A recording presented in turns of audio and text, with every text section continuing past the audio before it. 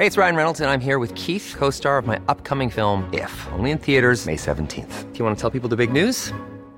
All right, I'll do it. Sign up now and you'll get unlimited for $15 a month and 6 months of Paramount Plus Essential Plan on us. MintMobile.com/switch. Upfront payment of $45 equivalent to $15 per month. Unlimited over 40 gigabytes per month. Face lower speeds. Videos at 480p. Active Mint customers by 531.24 get 6 months of Paramount Plus Essential Plan. Auto renews after 6 months. Offer ends May 31st, 2024. Separate Paramount Plus registration required. Terms and conditions apply if rated PG.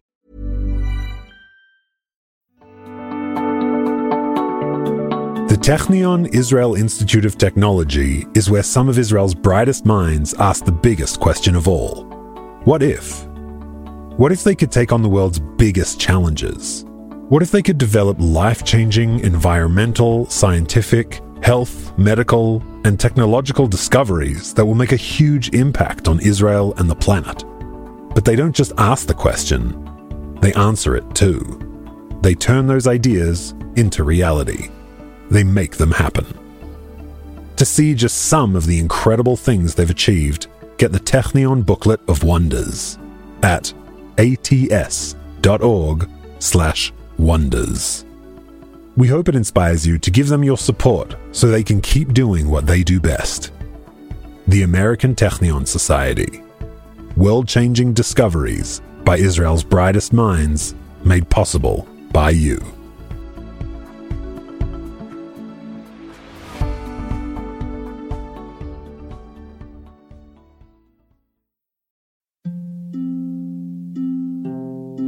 Hey listeners, it's Mishi. Last week we released our 50th Wartime Diary. This week is Yom HaZikaron and Yom HaAtzmaut. And as a way of marking this milestone and these dates, Yochai Meital and I will have a series of onstage conversations in New York and Cleveland. We'll discuss the process of creating Wartime Diaries, talk about some of the challenges we've encountered, the dilemmas we've had, the insights we've gained. So if you want to hear what covering the evolving story of this war has been like for us, we'd love to see you at one of our events. All the details are on our site, israelstory.org. And meanwhile, wishing us all calm and peaceful days ahead.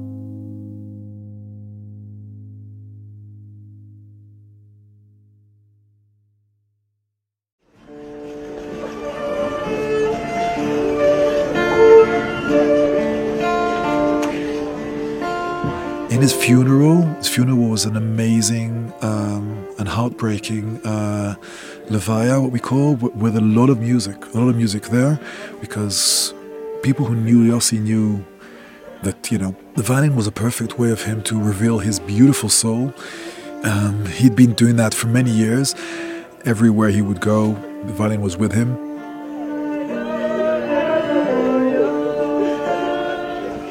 He quite often plays the violin with his eyes are closed. And he suddenly leaves the vision of what goes around and focuses first of all inside and then suddenly outside and connects. It's very, I would say he's a person of an M16 and a violin, both together. And he had the fine art of taking each one at a time, whatever was needed at that point.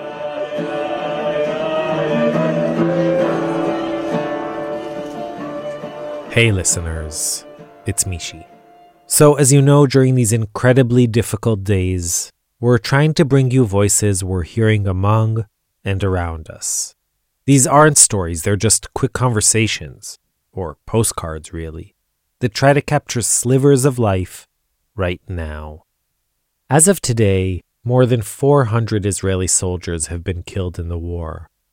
Each one of those deaths, of course, not only marks the end of a life, but also shatters a family, a community, a tribe. And that ripple effect, that communal grieving, was palpable following the death of reservist Yossi Hershkovitz, the 44-year-old principal of the religious Zionist Pelech School for Boys in Jerusalem, who was killed on Friday, November 10th. Like Yossi, his dear friend and colleague Shalom Weil has devoted his life to education. Over the years, Shalom has taught, founded schools, and served as a principal. And ever since the war broke out, he's been working tirelessly to build educational frameworks for those impacted by it most, the families of victims, survivors, evacuees. But our producers Mitch Ginsberg, Alexandra Muller, and Yael Ben-Chorin asked him to come into the studio not to talk about his own admirable work, but rather to talk about his soulmate, Yossi, who had replaced him as the principal of the Pelech School for Boys. Here's Shalom. My name is Shalom Weil. I'm a CEO of an NGO called Yesodot, which deals with democracy and Judaism within the Zionist religious sector in Israel. And before that, I was the founder and head of school of the Pelech Boys School. We worked together, me and Yossi. He was my partner, and took over as the head of school in the school that I founded. Mostly we were soulmates and very good friends, and it's a huge loss for us. Yossi was a tough and strict guy from the outside, but everyone who knew him for more than 2 minutes would see how soft, and he was all heart and all tender, and there's something very powerful about his presence. He had a very strong and quiet presence, good eyes, seeking for depth, something which was very honest about him and very authentic about him. There's one thing that he couldn't stand is things which are unhonest. And in that sense, he was actually a child, I think, most of his life. I think children, if there's one betrayal that you cannot do with children, is not say the truth. In that sense, that's the beauty of many leaders, I think, have a point of choosing to look naively about people. Rabbi Nachman of Breslov talks about the second naiveness, Tmimut Shniya, it's called in Hebrew, where you're a child, you're naive, then you woke or waken or become cynical, and then you choose again to become naive. We had these long discussions when he was driving home. He lives in Gvaot, which is in Gush Etzion, which is about anywhere between a 25 to an hour and 25 of driving distance according to the time. So every time we would end the day's work, we would go on phone, we would discuss. And these discussions were mostly about students. And he would say, look, I've seen, X, certain pupil, and he doesn't look happy. There's something which we're missing about him. And we've tried working about that. And I've discussed it with his educator and his teacher for English or for maths or whatever. And this is the dilemma, and I'm debating about it. And we would discuss it from various approaches and different ideas. We would decide that we would talk to various people, to his parents, to himself. And when we would meet again in the morning, 8 o'clock, we would pray the morning prayer, Shacharit. We'd pray together with our students. And he would say, well, I thought it over and I read 5 articles about it. And I've got an idea. I've got this crazy idea. And I think I'm going to try this way or that approach.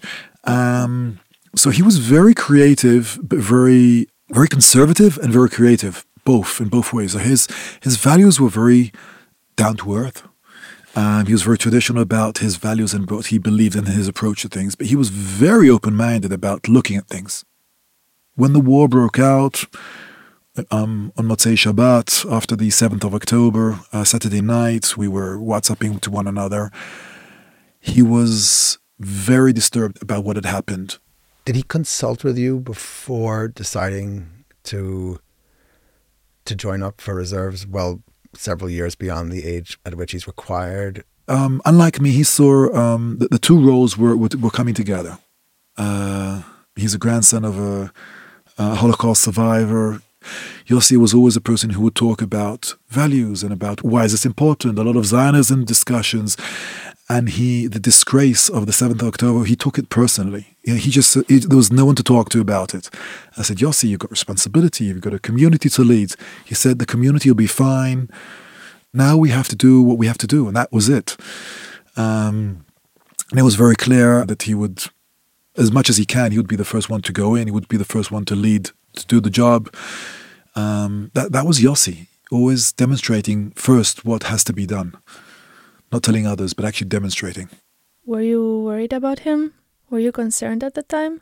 No. Honestly, no. No, he was undefeatable. Honestly. I couldn't believe that he would be killed. Couldn't believe that. But I will say that Friday that he was killed, I had a call from his wife, from Hadass. She called me. She called to chat. We were friends. My wife, his wife. We were families, kids. And she called me, and she sounded quite disturbed. This was Friday at 3:00, more or less. Shabbos, I do not use the phone from sunset on Friday afternoon, which is around 4:30 this time of the year. So 3:00, receiving a phone call at 3:00 was surprising. But we chatted for an hour, and I heard that she was quite distant and quite disturbed, and we chatted. And at that exact time, Yossi was killed, which is quite shocking. I don't know how to explain that, or how to put that into frame. I think Hadass had a strong feeling. I did not feel that. I honestly thought nothing would happen to him. Wow. I got the call Friday night. His wife called me Friday night after she was told, and after she told her family members, of course, she called me up. And I walked around during Friday night and Saturday, during Shabbat. I walked around to tell people who were in leading positions within the community. And when Shabbos went out, which is Saturday afternoon around 5:30, we had a call meeting when I was on my way to Yossi and Hadass's house. And I was very, very active about what we should be doing. We should be doing this, we should be doing that. And then I got a call from one of the leading figures in the school. And she called me. She said, "Listen, I appreciate you and we're friends. I want to tell you, you're not acting the regular way, which makes sense. You've lost a friend and you're acting as though you're an objective leader. It just doesn't work." And that's a good gift to receive from a friend, isn't it? To get the honest truth. And from that point onwards, I decided that for the week, I'm not accountable for any decision. I'm too emotionally involved. I barely worked that week, the week of the Shiva, the week of 7 days of mourning for Yossi. And I was mostly either in school or in the house of Yossi and Hadass. I have teenage children as well. And I've been thinking about the impact it would have on them to have a principal be killed in action, especially knowing that they'll be joining the military in a few short years. So I wonder, does the principal owe his students the responsibility to lead from the front in education and not necessarily in battle, where the results of battle can be quite not just impactful, but even traumatic? So we completely disagreed about that for many years. When I decided to become head of school, I left the reserve. The way I saw it is I have a social role and I cannot allow my responsibility for the school to involve with other issues, mostly because I was not in a major position in the IDF. I think that's something which shouldn't be a decision for educational leaders. It should be a regulation. Not only in education, you cannot lead a strong responsibility within community and also be part of the reserve. I think that's my personal role. Although Yossi saw things completely differently, and we had many discussions about that. I think Yossi couldn't do otherwise, and we have to accept the fact that certain leaders cannot do otherwise. It's not a rational question. It's not even passion. It's a strong existential call that they're just called, and that's it. I think it's beautiful. This passion, this call is beautiful. That's what makes our society so strong. You know, those 10% of crazy, we call them Michigana people, and that's the beauty of our society. But you know, Yossi's death is a mega event in Israel, I would say. In his funeral in the Levaya, there were somewhere between 10 and 15,000 people. The whole of Jerusalem was completely jammed with people who were respecting him.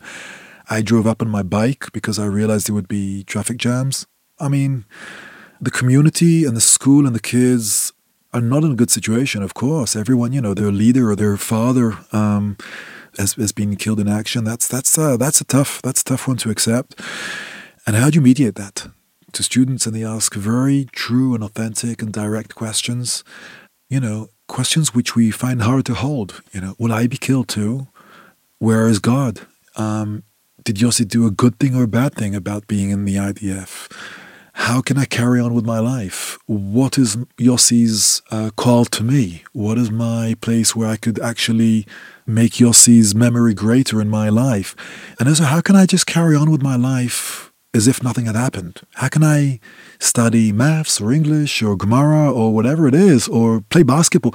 Can I play basketball when I know that the leader of the school, person who I looked up to, is not around anymore? Those are very tragic questions. What is my role in the war? Is my role in my war just to help with in my house? Am I supposed to now build shelters? What am I supposed to do? And I think those questions are very strong, very powerful questions. I think questions are stronger than the answers. I think we just have to sort of be with them. The faculty are amazing about being there. They were very, very, very connected emotionally to Yossi.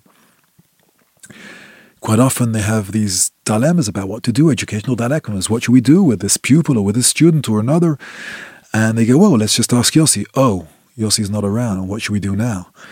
It's also a big question about how do you lead a school when Yossi's looking at you, because there are photographs of Yossi all around the school. How do you lead the school independently, objectively?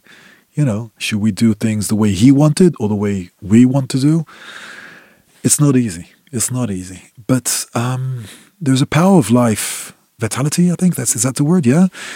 And I think that's very powerful. People choose to live. We all choose to live. There's a saying in Hebrew, Chafetzei Chaim anachnu. We're, how would you translate that? People who seek life, desire life. Thank you. That's beautiful. Yes. And we have to carry on. Yossi's memory and Yossi's vision and what he taught us is of great significance. And that's Yossi's too. Can you speak a bit about the impact that it's had on you, his being killed, and your faith in where the country is right now, I guess, as well? First of all, I miss him. To be honest, I just simply miss him. Several times I was troubled and I didn't know quite what to do, and I was about to call him to consult about his own death. And thank goodness I stopped myself from doing that. Otherwise, because his wife's got his phone, that would be very scary. I think you're also asking about my faith and about my spiritual. If I understand correctly, you're nodding with your hand. That's. I don't want to interfere, but I was curious. My personal faith, I think. I'm 46. I've gone through enough in my life. I've lost plenty of people to understand that life isn't easy. I was an officer in the IDF. My family has lost a family member in one of the terror attacks. I've gone through everything that most people have gone through here in Israel to understand that the Almighty is the Almighty. And I think my relationship with him is an intimate relationship. It's not something I speak about too much, but I would say I have many arguments with God. Oh yeah, I'm quite angry at him at many things, but he's the boss. I'm his employee, not employer, and he runs the show, and it's a very difficult and powerful and sometimes cruel show. And I know that I don't understand. And I know that I demand to understand. And that's not easy. It's not easy, but I think it's at least it's an honest position that I try to put myself into. And there's a bit of Yossi in my own heart or soul or memory, but I have my own life. And that it takes time to realize that. It'll take a few years. But it's a work. It's a work we all have to be doing slowly, gradually. Amen. Thank you for coming in. Thank you.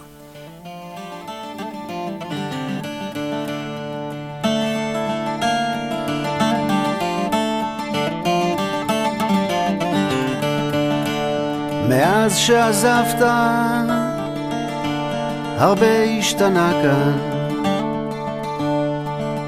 זהו זמן שיגעון מהומה עד אין קץ, ובכל רגע חדש פורענות לא עלינו, והכל חי ברשת הכל התפוצץ. ובאופק אחר, על אותו דף גמרא, יושבים כל הלילה, אתה ואני, שלוות עולמים, פרדס חנה כרכור, אקליפטוס ברוח, שורק בלוז כנעני.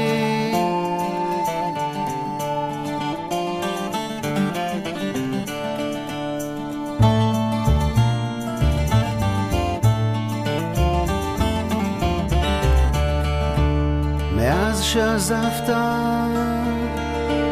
החושך גובר כאן, האור שלך מאיר עדיין זוהר. זה סיבוב הופעות מקומי, אתה יודע, אותו שיר כאב הולך וחוזר. ובאופק אחר, סביב שולחן השבת, יושבים כולם יחד, גם אתה ואני, שלוות עולמים, פרדס חנה כרכור, אקליפטוס בודד, שורק בלוז כנעני.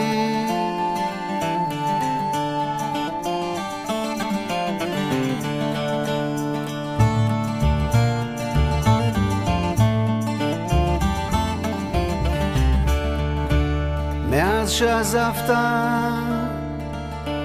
הרבה השתנה כאן, זה עולם אלקטרוני, קצת קשה לדבר, ומילים כמו שלך אף אחד לא אומר כבר.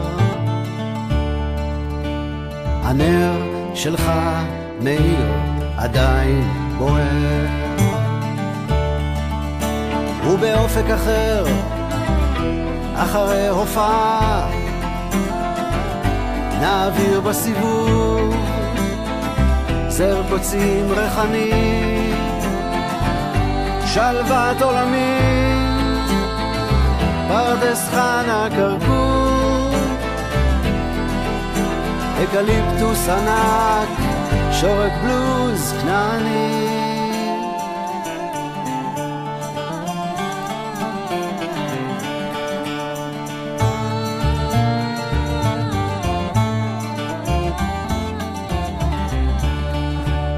מאז שעזבת, הרבה השתנה כאן,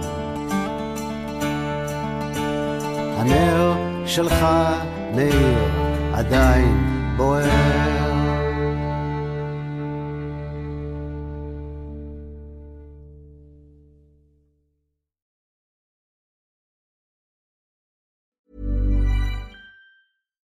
Why don't more infant formula companies use organic, grass-fed whole milk instead of skim?